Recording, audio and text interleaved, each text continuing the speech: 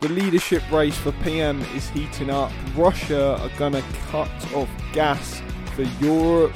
Novak Djokovic is probably not going to play in the US Tennis Open, or whatever the fuck it's called. And the media are freaking out again about Joe Rogan. My name is Roy Jacobs and welcome back to episode 30 of the Radical English Gentleman. What is going on? It has been a while. I mean, last Thursday hasn't been that long. But yeah, what is going on? Welcome. If you're new to the show or this podcast in general, my name is Roy Jacobs, host of the show. Usually I get a guest on. Again, it's another solo episode, so I do apologise for that. You know, I do need to start getting guests. Fucking hell. But yeah, welcome. What is going on? There's a lot of news because, you know, you got the PM who's going to be announced very soon because in the leadership race, and just absolute insanity with the whole Russia situation and what it's going to actually cost people with things like fuel. And then, you know, the media's freaking out about Joe Rogan for the billionth time. But yeah, welcome. Let's jump into the first story. So the first thing is about the Tory leadership race between Sunak and Truss. So personally, I'm not a fan of either of them. I wanted Kemi Badenoch to get in, and it's really real shame she didn't, because I feel like she was by far the most popular from the actual public. Like I didn't see anyone criticising her. However, I saw people criticising Rishi and Liz everywhere. So it's like, yeah, sure, they might be popular in the Tory party, but I think in the actual public, these two will do absolutely abysmal. If Rishi gets in, right, 100% Labour are going to win like the next election. There's no way that people would vote for Rishi after the amount of ridiculous things where he tries to act like, you know, one of the people, and he's just such an elite politician. It just wouldn't work at all if he did get in. But yeah, so the two candidates in the Conservative leadership race are setting their pitches to the party members who will choose Boris Johnson's successor. Rishi Sunak and Liz Truss topped the final ballot of MPs on Wednesday. Writing on the Daily Telegraph, Mr Sunak said he would introduce a set of reform as radical as the ones Margaret Thatcher drove through the 1980s.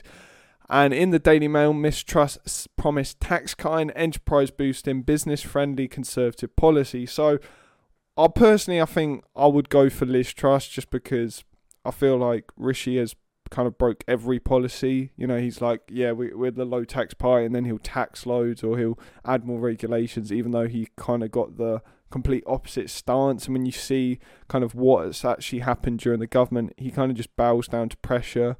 And if you're a traditional Conservative, you look at that and you go, he doesn't really stand for traditional Conservative values. And it is interesting because he said he wants to do tax cuts, but economically he doesn't know, because it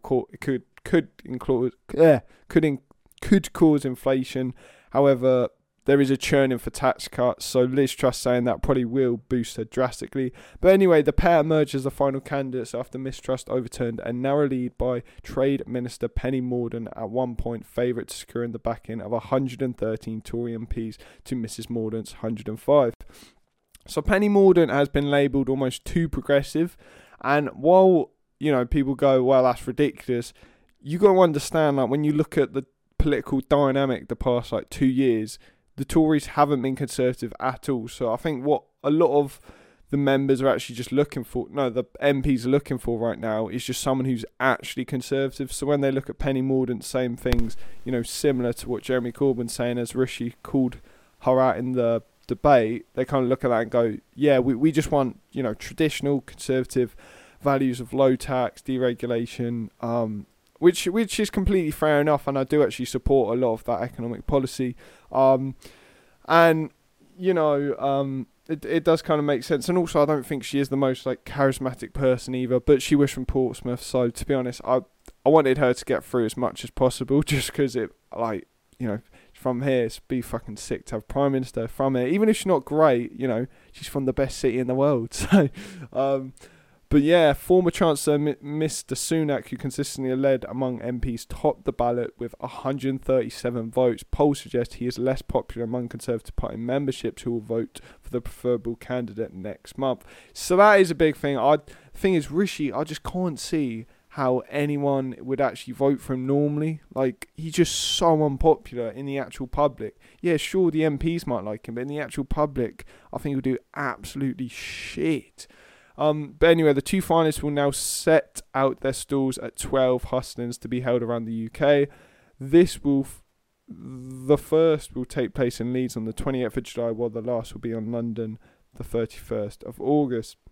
So just 2 weeks to charm the memberships of the Tory party. The daily democratic process involving 350 something Conservative MPs is now done, and now it widens to 160,000-ish Conservative Party members. I went to see half a dozen at the pub or Cheshire in Birmingham, says Chris Mason, political editor, and he says there was a grasp of how close the election to make the final two was, and a real awareness of the responsibility of party members now carry on behalf of the country. So, you know, I think Liz Truss is going to get in. I think she's I've said she's trying to be like, you know, Margaret Thatcher. Personally, not a fan of either of them. I'm just saddened that Kemi Badenoch has got out. Like, it's pretty sad because I feel like she's just by far the most popular out of all of them. And I feel like she's kind of a fresh face. She's got like good ideas. She's like spoke out about a lot of shit. She's questioned a lot of authoritarianism. Like, I really rate that. There were some other people. There was Tom, who, you know, voted against some of the stuff to do with COVID.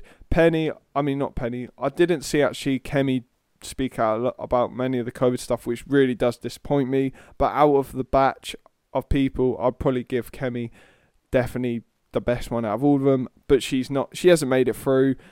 And if it went to members, I feel like Kemi would be by far the most popular out of all of them, but unfortunately that's not the case. But yeah, so it'll be interesting to see what happens. Either way, I think it's pretty terrible. If Liz gets in, Tories might win, I don't know, but if Rishi gets in, Labour have won 100% next year, because, well, whenever the election is, I can't even fucking remember. It's 2024, is it? I can't even. Anyway, I think there's just no way Rishi will actually win. I don't think, if by the actual public in like a general election, there's just absolutely no way. But back to the Ukraine situation. So the Ukraine situation is still going on. You know, there's a lot of shit still going on. And there was these rumours a while back that Putin is in bad health. But apparently, according to a CIA chief, there's no intelligence that Putin is in bad health. So there's been an increase in unconfirmed media speculation that Mr. Putin turned 70 this year and maybe suffer from ill health, possibly cancer. But Williams Burns said there is no evidence to suggest this, joking that he appeared too healthy. His comments came as the US announced it would provide Ukraine with more long-range weapons. Earlier, Russian Foreign Minister Sergei Lavrov said Russia's military focus is on Ukraine was no longer only the East, and implied Moscow's strategy had changed after the West supplied weapons to Ukraine.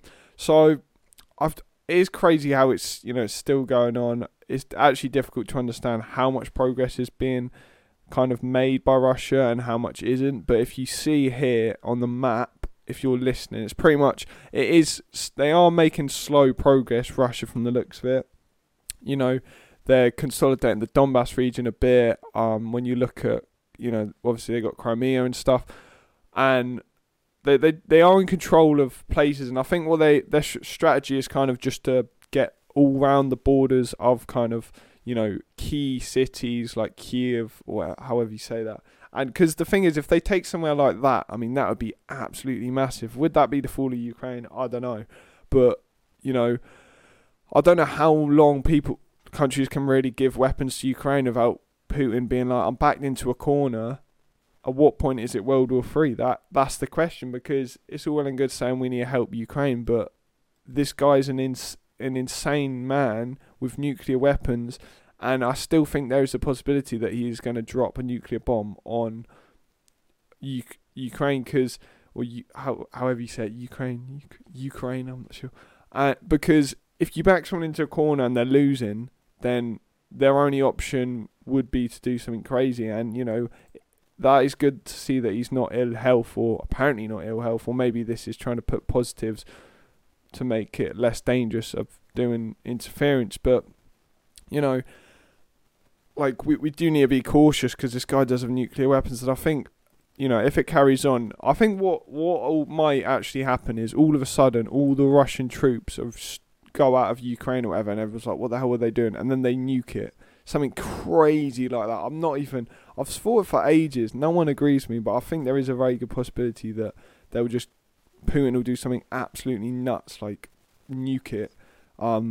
Just not with a radioactive nuclear bomb, because I always say that and people go, well, the radiation will sweep Europe. Now he'll use it won't be maybe a full-scale nuclear bomb, but it'll be very similar in the way that, the destruction and death it causes. It just won't be radioactive, because apparently that is a thing, and I'm sure Russia have strategically thought about it for sure.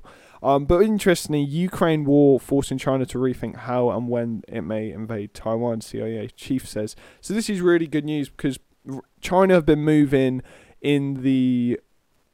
I'm trying to remember the actual sea. I can't even remember the sea. They've been moving to pretty much take that, and then you had the whole thing where they took Hong Kong, and that was kind of the signifier that, they are going to take Taiwan, and Taiwan is kind of the catalyst for World War III. So Russian experience in Ukraine is affecting China's calculations on how and when it may decide to invade Taiwan, the head of the CIA said on Wednesday. Appearing at the Aspen Security Forum, Central Intelligence Agency Director Bill Burns played down speculation that the Chinese President Xi Jinping could move on Taiwan after a key Communist Party meeting said later this year. The risks of that become higher, it seems to us, the further into the decade that you get, Burns said, adding, I wouldn't underestimate President Xi's determination to assert China's control over self-rule in Taiwan. Burns said that China was unsettled when looking at Russia's 5-month-old war in Ukraine, which he characterized as a strategic failure for President Vladimir Putin, as he hoped to topple Kiev government within a week. So yeah, this is interesting, because it definitely has deflected somewhat from kind of how bullish, that's the wrong word, not a fucking stock market, how kind of aggressive China are going to be on Taiwan, because if you're going to have your, fuels cut off, you're going to have resources cut off or trade deals, you're not exactly going to be like, right, I'm going to invade this tiny country, unless it really does outweigh the negatives, and you can't really see that happening. However, having said that, there's so many trade deals with the US and so many other countries that will, if China do invade somewhere like Taiwan, will they just allow it? Because they might easily, because when you think about it, it's not like China going to take Taiwan and then storm the rest of the world. It's like they want to get that bit, and then they'll probably kind of isolate for a bit. However, with Putin, it's like domination of reinstating the old Soviet Union, so it's kind of dangerous to everyone. So yes, it's a difficult one, but I think it definitely has put China on hold to actually do it. And personally, I don't actually think they were doing it. I used to always think they'd do it, but I've realised when you look at what's happened with Russia, there's just no way it would make sense at all for them to do it right now. But maybe they know something we don't, and they've strategically planned it out, and maybe they got some Bitcoin, the Bitcoin conspiracy theory that, Russia and China are colluding with having decentralized currencies as trading currencies, so they don't need to use the what's the currency system which they trade with, called I can't remember, the world trading currency thing. But yeah, it's interesting. But yeah, here's another story. So why is Russia cutting off gas supplies to the rest of Europe? What does this mean for winter? So this is pretty terrifying, because this is going to ramp up gas prices. So Russia has slashed gas supplies to multiple European countries, worsening the energy crisis the continent was already facing before the war in Ukraine began. So now, as winter approaches and a majority of gas pipelines remain offline, European leaders are trying to secure alternative energy supplies. They say Russian President Vladimir Putin is using energy for political leverage to swing the conflict in Ukraine in his favour. So he's been quite smart. He's basically saying, we're going to cripple your economy.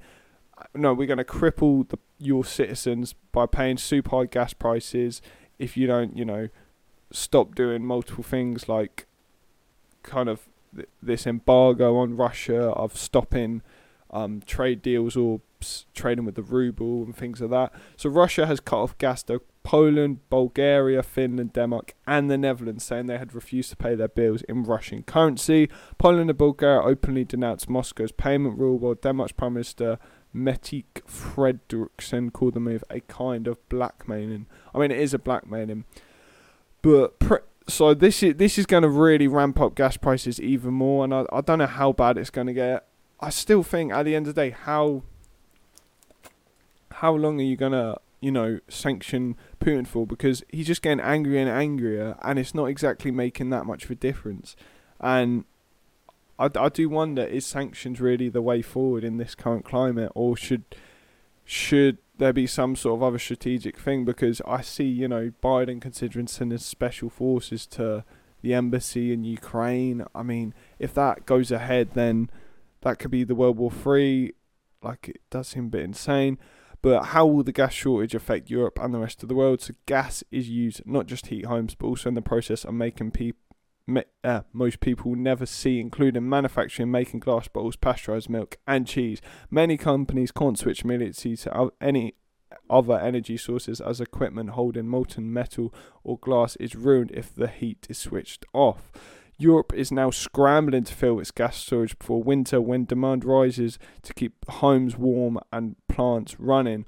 Europe's gas reserve are only 65% full compared to the goal of 80% by November 1st. So they're what's happening here is Putin's blackmailing European countries who aren't prepared for basically the sanctions which are being imposed. So at some point, I think countries will just start to break. They'll have to be like, we can't go any longer. We have to start trading. We need to open up the economy to Russia. I think that's got to be it. I don't see, because the bottom line is it will affect regular people a lot. And how much is it worth, I think Putin's awful, but at what point do you just say, enough is enough? We just need to kind of almost get on with it, because how long can this resistance really go on for? I don't know. It's a difficult one, because obviously there's a lot of people dying in Ukraine. It's awful. But yeah, so what does Vladimir Putin get out of cutting off the gas? Since invading Ukraine, Russia's revenue from exporting oil and gas to Europe has doubled to 95 billion. The increase in Russia's energy revenue in the past 5 months is 3 times what it would usually make of an entire winter. So it's possible Mr. Putin believes painfully utility bills and recession may undermine public support for Ukraine and swing negotiations in his favour, according to the International Energy called the IEA, and that is a very smart move. He's playing the game very well there, and I think there's a good chance that will actually happen for sure. Like, how much can people really pay for fuel? I don't know. Anyway, this is it's lovely Joe Rogan's. This is next story. So this is discussing Joe Rogan faces huge criticism over Shoot the Homeless podcast comment. So I saw this and I was just like, oh my days. I've watched Joe Rogan for fucking ages. I've watched probably over 500 episodes of him sitting down with people, and when I saw this is just standard Joe Rogan humor. Like, this, people who know nothing about him see him say, let's shoot homeless people, and they think, oh, Joe Rogan, what a maniac. What you gotta understand is, when he speaks, he makes all these jokes constantly, but if you're too in your own bubble that you hate him so much, you will just pin anything he says on a joke, because there's far worse things he said in a joke way. Because the point he's making is he's being hyperbolic, saying that crime isn't enforced, so you can kind of do whatever you want. That's the point he's making in a jokey, hyperbolic way. But people are so stupid, they don't even realise that. And again, I almost guarantee the Independent, the absolute trash merchants, probably haven't even listened to this episode for maybe an hour. I haven't even listened to this episode, but because I'm actually going through his older stuff right now. I don't actually listen to a lot of his newer stuff. I listened to his newer stuff during COVID, but I listened to your new episode, but recently I just focus on the old episodes because there's so much content to consume. It's like I can't just listen to his old episodes as well as the new episodes, as well as 3 other podcasts every day. I only got enough listening time in one day. But anyway, the shitty Independent said, speaking to guest and fellow comedian Tom Segura during the episode, which aired last Thursday, 14th of July, Rogan appeared to joke about shooting the homeless people in Los Angeles in relating to the California city homeless crisis. It is estimated that Los Angeles has more than 6,000 unhoused pension persons as of May 2020. So the point he was making was there's a massive homeless crisis, and and like crime isn't enforced properly, and saying kind of in a hyperbolic way, if crime isn't, like, homeless people have like probably more rights than like people who have homes because crime is enforced so little, so why don't you just go and shoot them? Yeah, it's not the best way of saying it, it's not the best way of making a point, but he's making a joke. Like, I'd probably make the exact same joke, definitely. So it's just kind of pathetic, and people just freaking out over it, as always. You know, Independent, what a fucking wank newspaper. Absolutely shocking. Standard, really. You see Twitter, everyone's freaking out on Twitter, saying, oh, Joe Rogan, you know, first it was misinformation, now it's he can't even make jokes in this podcast. Fair enough, you have the right to criticise him, but the thing is, these people don't just want to criticise him, they want to take him down, they want to deplatform him.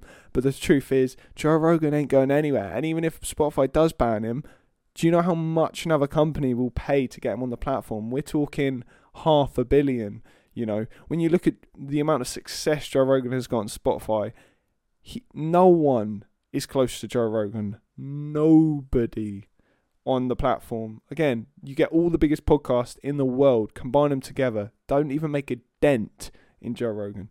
So, you know, people can make all the accusations they want, all the out of context bollocks, which people do care about, and it just defames him. They can do that all day long, but the truth is, the millions of people who know Joe Rogan, they know what he's about, they know his values, they know his humour, they know what he's like, they know where he's come from. They don't give a fuck. I don't give a fuck when I see this at all. If Joe Rogan would say something in a serious manner, I'd be like, oh, Joe, what are you doing? And then he'd probably learn from that. He'd probably develop because he's a super open-minded guy, and it would be fine. But, you know, no one gives a fuck about this, really. And because his name's so massive, obviously loads of people see this. Everyone freaking out on Twitter, getting a bunch of likes from everyone who hates him, because a lot of people hate Joe Rogan. And it's just ridiculous, really. But it is what it is. And Joe Rogan is a true anti-establishment figure, you know. He doesn't have 20, 30 producers scripting it with a teleprompter. He's in his little studio shooting the shit, having a drink, having a cigar, puffing a bit of weed, having a chat, having a laugh. That's what it's about. And people can't handle the simplicity of just talking to people and just having a good time. People still don't understand the real formula of Joe Rogan. And anyone can try that, but no one can do it like him. And that is why he is an incredible human being. But anyway, so the last story. So the US Open confirms vaccine status will rule out Novak Djokovic for the tournament. So this is pretty sad. So Novak Djokovic hopes of playing in the US Open and has suffered in another blow after the tournament said it would respect the United States government's rules on the COVID-19 vaccines. The US non-citizens to be fully vaccinated against coronavirus to enter the country, meaning Novak Djokovic, who has made it repeatedly clear that he will not take the vaccine, will not be allowed to enter. So the Wimbledon champion, who was also banned from playing in the Australian Open due to his anti-COVID vaccine stance, there we go. Love that Guardian, that sneaky little dig at him. After his success in London, after waiting hopefully for some good news from the USA, the 35-year-old, a 3-time champion at the Flushing Meadows, was named on the entry list to the final Grand Slam of this year on Wednesday, but that is routine rather than the indication that he will be allowed to play. So it looks like he's not going to be able to play, but there's a chance there could be an exception, potentially. I'm not sure, because it's like, you know, the best tennis player in the world, you're just going to be like, fuck off, you can't come in. And I'm sure that will hurt their bottom line drastically. I got to say, so much respect for this man. He's been so great when it comes to this. Like, right, YouTube, before you freaking out, this is not medical advice. Speak to your own personal doctor. Go to the NHS website. Link in the description to the World Health Organization and the NHS website. This is not medical advice. Talk to your own personal doctor. Right, there we go. So the reason I really rate this is because people always say, you know, trust the science. They say that. And the truth is, Novak Djokovic probably has some of the best cardiologists, some of the best doctors in the world on his health, right? He has the best nutritionist, the best absolute masseuses. He's probably got the best everything. This guy's in the peak of his form. You know, he's probably got an insane body, super healthy. And the fact that kind of, he said he spoke to experts and stuff, and he came to the decision it wasn't for him. He's not going to take it. And the fact that people can't even kind of comprehend that everyone's different and one size does not fit all, because this man is in the fittest. Like, this man probably like works out like, 8 hours a day minimum. He's probably pumping the weights, like, well, no, not that much actually for tennis, but he's probably on the treadmill doing a bunch of calisthenics. Like, he's definitely he's not just a random person. So like, for him to do something to his body is a big deal. Like, if he had a cheeseburger, I'm sure like that would be a big deal. So any little thing that could potentially hinder his health or things of that nature, he would be cautious about. And I know there's been multiple other tennis players who have had certain reactions to the vaccine. That's a fact, right? And he spoke, with his top doctors, top nutritionists. I'm sure they, in private, they give him the data, they give him the risk-benefit analysis, they give their own personal opinion on what he should do, and he makes a decision from that, and completely fair enough to keep him to him, because most people be like, oh, well, why didn't you just get it? It's just easy.